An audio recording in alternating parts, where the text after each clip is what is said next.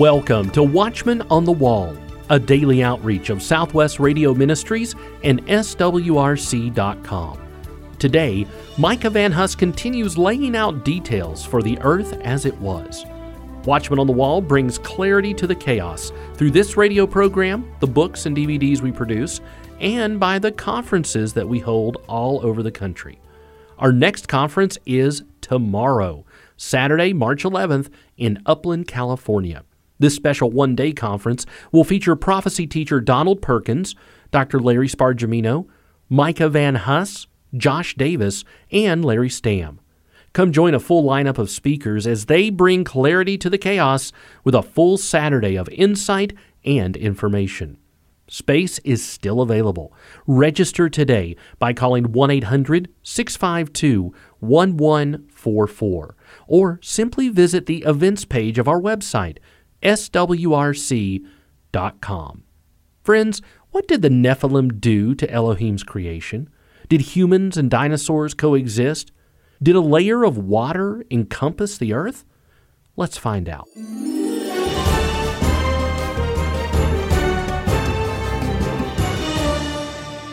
We are back with another fascinating discussion with Micah Van Huss. Micah serves as the executive producer of Marginal Mysteries through Southwest Radio Ministries. He has written a brand new book, The Earth as It Was. You can pick up a copy of that today by calling 1-800-652-1144 or by visiting our website, swrc.com.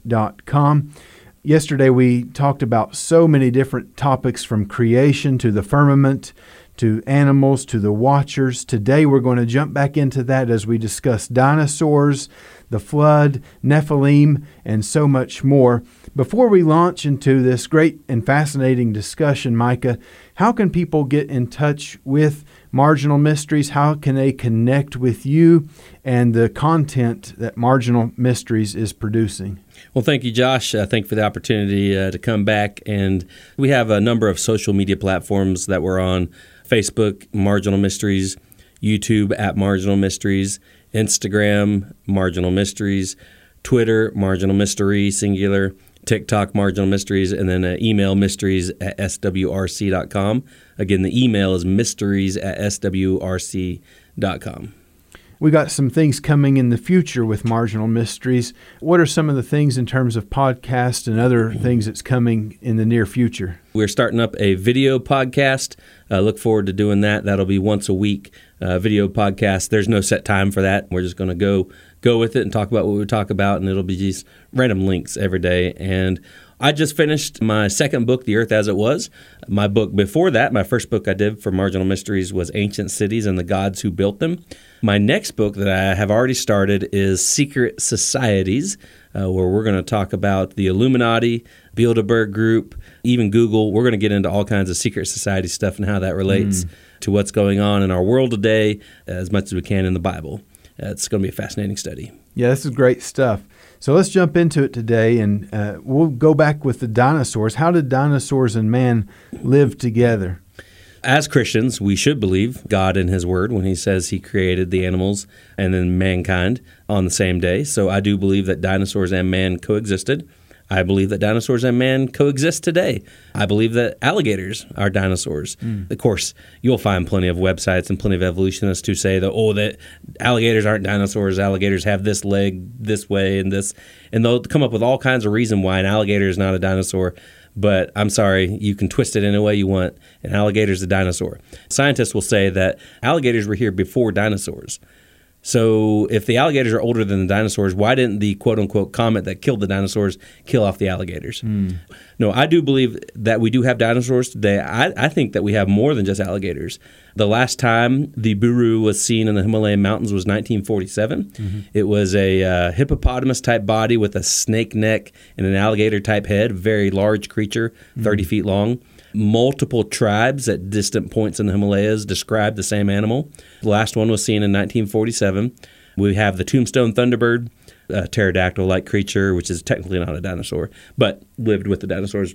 We have all kinds of reports from Arizona, Texas, the southwestern United States of pterodactyls being seen, of the Tombstone Thunderbird, which was supposedly in a newspaper in 1895. Wow. Many people remember seeing it in the 1970s, but no one's ever been able to produce a picture. Of course, there's pictures online now. Who knows if they're fake or not? But anyway, lots of people have memories of seeing the article of the Tombstone Thunderbird and seeing a picture in it. So I do believe that dinosaurs and man exist together today. I think that they're almost all gone. I think that the fire-breathing dinosaurs are very dangerous after the flood of Noah. I believe that knights hunted the dinosaurs as trophies, like we have with a lot of the stories. Alexander the Great, he saw a 80-foot-tall dragon when he was conquering his way through India. The local Hindus asked Alexander the Great not to kill the dragon because it was their god. A Roman historian writes about the dragon that Alexander the Great and all his men saw. There's all kinds of stories of dinosaurs and man existing together. There are figurines from South America, over 3,000 figurines of dinosaur carvings, 3,000 years old. There's the Ica stones, which are stones from South America again that depict humans riding dinosaurs. The interesting thing about the Ica stones is that they have skin texture on the carvings of the dinosaurs. Scientists didn't discover fossilized skin until the late 1870s. How did these folks who drew these stones know what the skin looked like on these dinosaurs? Yeah. So, I don't believe into the lie of evolution. I do believe that mankind and dinosaurs were created on the same day. There are just so many awesome stories of pterodactyls that people have seen alive, but it's in the book, The Earth as It Was, so be sure to check it out where you can read about it in depth. How long ago did the dinosaurs go extinct? If you believe that alligators are dinosaurs, I think they haven't gone extinct yet. I think they just slowly went extinct over time after the flood. There's a number of reasons. First of all, they're very dangerous creatures, and humankind tends to hunt out animals that pose a threat to them. Yes. So I think that a lot of them went extinct through hunting over time. Now, St. George and the Dragon is a story from 900 BC. Probably wasn't St. George. It's probably a saint, one or two before him, 100 years before him. St. George kills a dragon to save a damsel from being sacrificed to the dragon. The dragon was so small, it was just a little bit smaller than his horse because dragons have been becoming smaller over generations. They just tend to die out. Now, we talked about in the last episode that dinosaurs had nostrils. A lot of dinosaurs had nostrils the size of horses, lungs the size of horses. Well, in the post-Diluvian Earth, the atmosphere didn't have enough oxygen for dinosaurs to live. So I think naturally, if the dinosaurs did not become smaller over generations, that they also died from the atmospheric changes. Why are alligators some of the last remaining dinosaurs? Well, I think partly because alligators are partly aquatic. I think that the aquatic animals tend to be bigger, larger, live longer lives. And so I think that the more prehistoric animals are in the water, and that's why we get legends of the Loch Ness Monster and all these sea creatures that the Japanese caught in the 1970s and just things going on in the water. So partly aquatic dinosaurs are the ones that have lasted the longest. We're talking with Micah Van Huss about his brand new book, The Earth as It Was. You can pick up your copy of this fascinating book by calling 1-800-652-1144 or by visiting our website, swrc.com. We're going to transition to talking more about the flood now. Is there any evidence today that the flood actually happened? Absolutely. And we talked a little bit about it yesterday, but we do find layers of strata where evolutionists say that over billions of years, the Earth just built up over time, and you find the dinosaurs on the lower levels and modern stuff on the higher levels. Well, strata is full of interesting things. The dinosaur and human footprints in Glen Rose, Texas, where there's dinosaur and human footprints together. There's also some dinosaur and human footprints in rocks in Massachusetts together. There's some in Tennessee that the Cherokee Indians talked about all the animal footprints with the human footprints, including giant human footprints, 17 inches long. The American Indians claim that that's where the survivor of the Great Flood got off of the canoe and all the animals walked across that rock. That's why there's so many animal prints. All kinds of fascinating stories from our ancient cultures. There's over 270 ancient cultures that say the Earth was destroyed by a flood. This is common stuff in mythologies, common stuff in histories. Well, I mean, that's what's going to happen if there's a giant deluge, which the entire planet is wiped out. You're going to have these legends across all of the cultures, and that's what happened after Noah stepped off the ark. In the layers of strata, one of the biggest arguments against evolution are polystrate fossils. Those are fossilized trees that are standing upright through all the layers of strata. Trees do not stand still for billions of years as the dirt just builds up around them. Right. That is evidence of a great flood. where the water and the dirt in the bottom of the floodwaters are churning. And you will also find seashells on top of 8,000-foot mountains, and that's what we find. All kinds of whales and sea creatures up in these 8,000 feet up high in the mountains. It is true, the crust of the earth, eventually, if the earth were billions of years old, that the crust would push up and become the mountains, and that you could find sea creatures. But I think a more likely explanation is the flood. There's all kinds of stories, all kinds of evidences. I'll just share one. The legend of Rupkund Lake up in the Himalayan mountains. A 5-day journey from the nearest village were 800 skeletons found in a lake up in the Himalayan mountains. It's called Rupkund Lake. Scientists try to explain, how this happened. There was a pilgrimage. A hailstorm came and killed them all. But I think a likely explanation is that these 800 people were getting higher and higher in the mountains as the floodwaters rose and eventually had nowhere to go and died up in the top of the Himalayan mountains. So that's the story of Rupkund Lake, and it's just all kinds of fascinating things. So there is a vast amount of evidence that the flood of Noah happened. One of the big questions about Noah's Ark and in the marginal mystery side of things is, where is Noah's Ark today? The only clue that Scripture gives us is that the boat landed in the mountains of Ararat, and I don't think that is Mount Ararat itself, but there are the Ararat Mountains. And 17 miles south of Mount Ararat, in the Ararat Mountains, is the Darupanar site. This site was made famous by Ron Wyatt and a number of other folks. I do believe that the Darupanar site is in eastern Turkey, is the most likely place of the resting of Noah's Ark. I think that the Ark has rotted away. They have found petrified wood. They have found metal brackets at the site. And if you look at the imagery, again, in the book we have imagery of the site, it's obvious that there is a boat-shaped structure that fits exactly the dimensions of what the Bible says that the dimensions of the ark were, which is 300 Egyptian cubits, 530 some feet nowadays. But there is an impression of the boat in the mudslide. All kinds of things have been found there. Ron Wyatt claims to have found the grave of the 12-foot tall Noah, as we talked about Noah being 12 feet tall yesterday. As far as the hinges, they found 3 metal hinges of a mixture of alloys. Well, the Bible says before the flood that Tubal-Cain was a artificer of metallurgy. So we do know that they had that technology before the flood. Let me take just a second to mention the technology before the flood. I believe that mankind before the flood of Noah possibly had more advanced technology than we have today. One of the most fascinating topics is that of nuclear warfare before the flood of Noah. It is I'm going to butcher the name, the Brahmastra. It is an Indian weapon from Hindu mythology, from Hindu books. And the words in these books that were written 3,500 years ago describe a nuclear weapon to the T. Wow. A metal arrow was shot into the sky, bright as 10,000 suns. When it exploded, the armor on the men's bodies melted to their bodies. Babies died in the mother's womb. For hundreds of years, no vegetation would grow at these sites. The bricks and the walls of the city melted together. These are words from 3,500 years ago. Even if you think that it's crazy that a nuclear weapon exploded before the flood of Noah, read these words from thousands of years ago, and it describes a nuclear weapon. Now, today in India, there's 2 sites. There is 3 square miles of nuclear ash. And the skeletons that they say are 10,000 years old at those sites are more radioactive than skeletons at Hiroshima and Nagasaki. Wow. So the technology that mankind had before the flood, I think, was vast, possibly more advanced than us in some ways. That's all in the book. It's fascinating stuff. We are talking with Micah Van Huss, the executive producer of Marginal Mysteries, a division of Southwest Radio Ministries, about his brand new book, The Earth as It Was. As you can tell, Micah has a lot of important information, things that will fascinate you and delight you. The book is called The Earth as It Was. You can pick up your copy by calling 1-800-652-1144 or by visiting our website, swrc.com. We'll get into another fascinating topic when we talk about the Nephilim. Who were the Nephilim?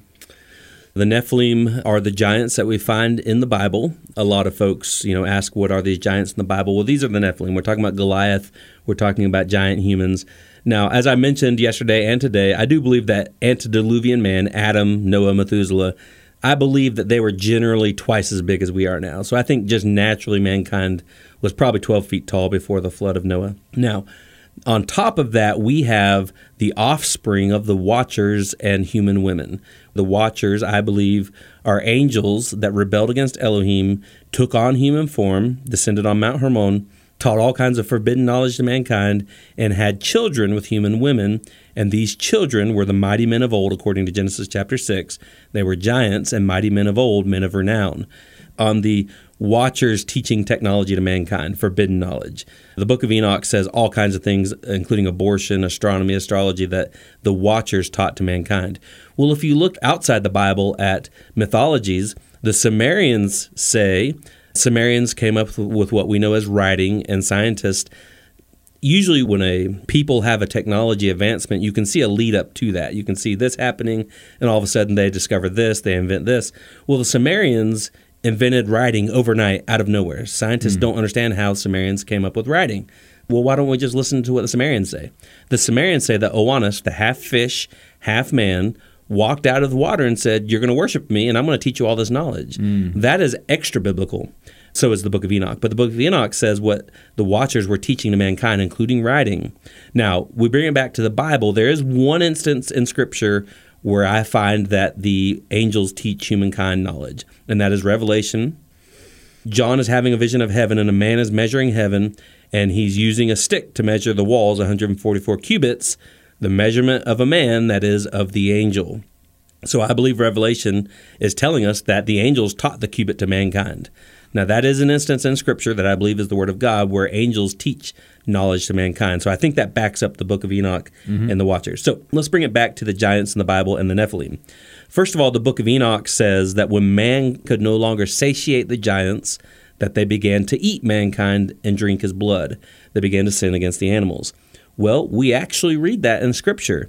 When the two spies come out of the land and they say, "We're as grasshoppers in their sights," it's a land filled with people that eat the inhabitants thereof. So right there in Scripture, it's saying that the giants are eating the people in the land. So that, again, backs up the book of Enoch, talks about the giants. So a question I always asked myself growing up, why did God sometimes tell Joshua to kill not only the men, conquer the armies, but kill the women, the children, and the animals?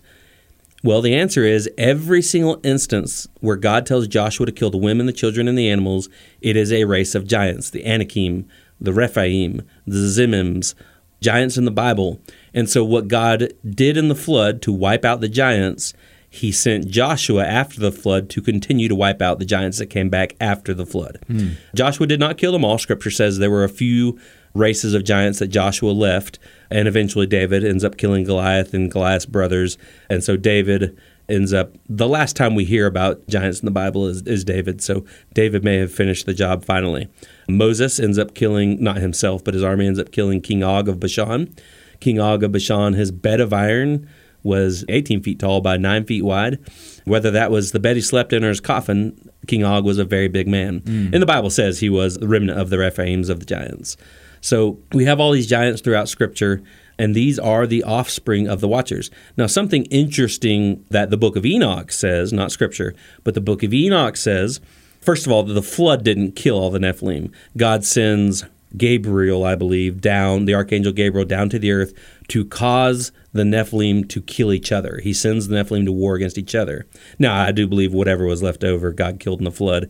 But Enoch says that the spirits of the Nephilim could not be taken to heaven or to hell because they're half human, half angel. In the book of Enoch, he says the Watchers are reserved in the valleys of the earth under rocks until the great day of judgment, where they will be cast into hell. But he specifically says the Nephilim, there is no place for them in the spiritual realm because they are half human, half angelic, so they must wander the earth and make trouble among mankind. They must cause mankind to go to war against each other. They cause mankind to be more sick than he ought. They cause mankind to sin more than he ought. So if the book of Enoch is correct, these demons that we have on the earth today are the spirits of the giants from Scripture that died before the flood and probably after the flood. Now, that is an interesting concept that we usually grow up being taught that, there's demons. Satan's the leader of them. Actually, I believe there are actually multiple classes of bad spiritual beings. I believe that the demons are the spirits of the Nephilim. I believe that there are more powerful princes of the air, which we read about the princes of the air all throughout Scripture, New Testament, Old Testament. Daniel chapter 10, a fascinating story. Daniel doesn't pray to God. Daniel prays to an angel, an unnamed angel, and asks him for something. Well, the angel never shows up, but 21 days later, the angel finally comes to Daniel, and the angel says, I'm sorry, I was delayed. I was fighting the prince of Persia. And then Michael, the archangel, came and took my place so that I could come to you. And I must soon go because the prince of Grecia is coming. So what Daniel chapter 10 tells us is that there are princes, as we read in the New Testament, we don't wrestle against flesh and blood, but against principalities of the air, against high wickedness in spiritual places, something along those lines. I believe that God placed angels, and I do think he placed fallen angels over the 70 nations after the Tower of Babel. So let's bring this back to Scripture. Deuteronomy chapter 32, verse 8, the Tower of Babel has happened. God has separated the nations into their own languages. I believe he separated the nations in between 70 and 72 nations. This is the point in Scripture where God chooses Israel as his chosen people. We've always heard about Israel being God's chosen people. Well, Deuteronomy 32, 8, this is the point where God says, Abram is my people. That becomes Abraham, and obviously it becomes Israel. But Deuteronomy 32:8 says he numbers the nations according to the children of Israel. That's the Masoretic text, the King James. Well, the Greek Septuagint says that God gives the nations according to the angels of God. The Dead Sea Scrolls does not back up Deuteronomy. Dead Sea Scrolls says God gives the 70 to 72 nations to the B'nai HaElohim. The B'nai HaElohim are these same beings that we read about in Genesis chapter 6, the Watchers, that come down and sleep with women and have offspring. They're the same beings that we read about in Job chapter 2 when God meets with the B'nai HaElohim in heaven and Satan walks among them. These are the beings. After the Tower of Babel, God separates the world into 70 to 72 nations. He chooses Israel, and he sets an angel in charge of 70 different nations. And this is why in Daniel 10 we get to the prince of Greece, the prince of Persia. Contrary to popular belief, Michael is not the leader of God's armies. Michael is the prince of Israel. There are different classes of spiritual beings that we fight against, not just the demons, which are the lesser Nephilim spirits that cause trouble on the earth, but also the princes. We're talking about Satan. We're talking about Gadriel. We're talking about Shemyaza. We're talking about all kinds of angels who decided to rebel against Elohim right there in the Garden of Eden. The Watchers came down during the days of Jared, which is the 5th generation from Adam, according to the book of Enoch.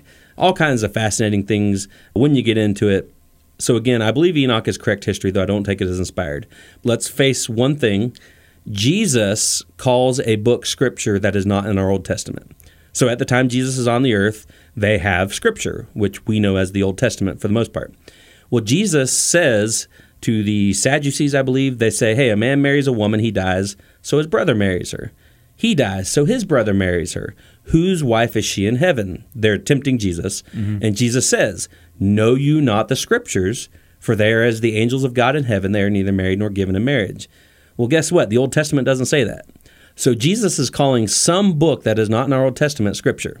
That is in Mark chapter 12 and Matthew chapter 24, I believe. That story is repeated in both of those. It's just fascinating to study. Almost all of the New Testament authors were scholars of the book of Enoch. Jude pretty much quotes from the book of Enoch in Jude 1:6 when he says, the angels which kept not their first estate, he has thrown into chains in prison until the judgment of the great day. 2 Peter chapter 2 talks about it. 1 Peter chapter 3 talks about it. Repeated throughout Scripture. It's a fascinating topic. Who were the Nephilim? They were the giants in the Bible. A fascinating topic to study.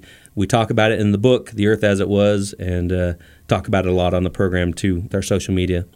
Yeah, and so we're visiting with Micah Van Huss. He's the executive producer of Marginal Mysteries for Southwest Radio Ministries. You can pick up your copy of this brand new book, The Earth as It Was, by calling 1-800-652-1144 or visit our website, swrc.com today. Again, the book is called The Earth as It Was. We just have a couple minutes remaining, Micah, and it's been a blessing to be able to talk with you and hear these fascinating insights and theories about all these different concepts. We'll turn our attention with the time that we have remaining to the post-diluvian earth. How did the Nephilim return after the flood? I have one theory. I don't know that I prescribe to it. That theory is that the daughter-in-laws of Noah had giant's blood in their veins. So in Genesis chapter 6, I was always taught, and this is what set me off on studying these mysteries, I was always taught that God chose Noah to survive the flood because Noah was a righteous man. Yes, Genesis 6 says that Noah was righteous, but I do not believe that Genesis 6 says God chose him because he was righteous. If you'll notice, Genesis 6, verses 1 through 4 say that the sons of God, the watchers, came down and slept with women, and then the giants were born, and there were giants in the land. In the first 4 verses of Genesis 6, we're talking about the bloodline breeding the giants in the bloodline and the corruption of the bloodline of mankind. 4 verses later, it says, God chose Noah. Noah was a just man and perfect in his generations. That word perfect in his generations means that Noah's bloodline had not been tainted with that what we just read 4 verses earlier. So I believe that God chose Noah to survive the flood because his bloodline was pure and not bred with the Nephilim. So in the book of Jasher, which again is not inspired scripture, but it gives us more details about Noah and what goes on. And Noah chooses 3 of Methuselah's granddaughters as wives for his sons before he gets on the ark. Now, the theory is that those daughters had giant's blood in their veins and that their offspring, that's how the giants came back. I don't know that that's the answer. There could have been more watchers that just rebelled after the flood and did it again. But an interesting idea is the fact that 42% of all humans on the planet today have Neanderthal DNA in their bodies.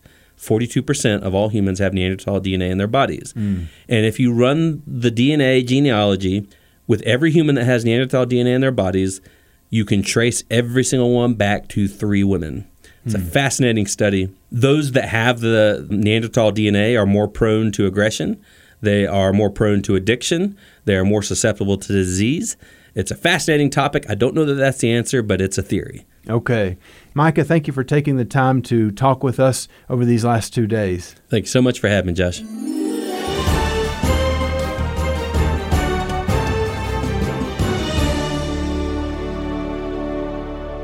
What did the Nephilim do to Elohim's creation? Did humans and dinosaurs coexist? How did men live into their 900s? What happened to the Garden of Eden? Find the answers to these and many more questions in the brand new book, The Earth as It Was, by Micah Van Huss. Join Micah as he takes a look at the antediluvian world and the overwhelming proof that the flood of Noah happened and changed the earth forever. You'll study the firmament talked about throughout Scripture and the effects that it had on humans. The Earth as It Was. Order your copy today when you call 1-800-652-1144. That's 1-800-652-1144. Or you can always order online, swrc.com. That's swrc.com. Lord willing, we'll be back here Monday ready to once again bring clarity to the chaos. Don't miss a moment of Watchmen on the Wall. Download our SWRC mobile app or subscribe to our daily Watchmen on the Wall podcast. Head into the weekend, my friends, with the encouragement that God is still on the throne and prayer changes things. Watchmen on the Wall is a production of Southwest Radio Ministries and is supported by faithful listeners like you. Please visit our website, swrc.com. That's swrc.com.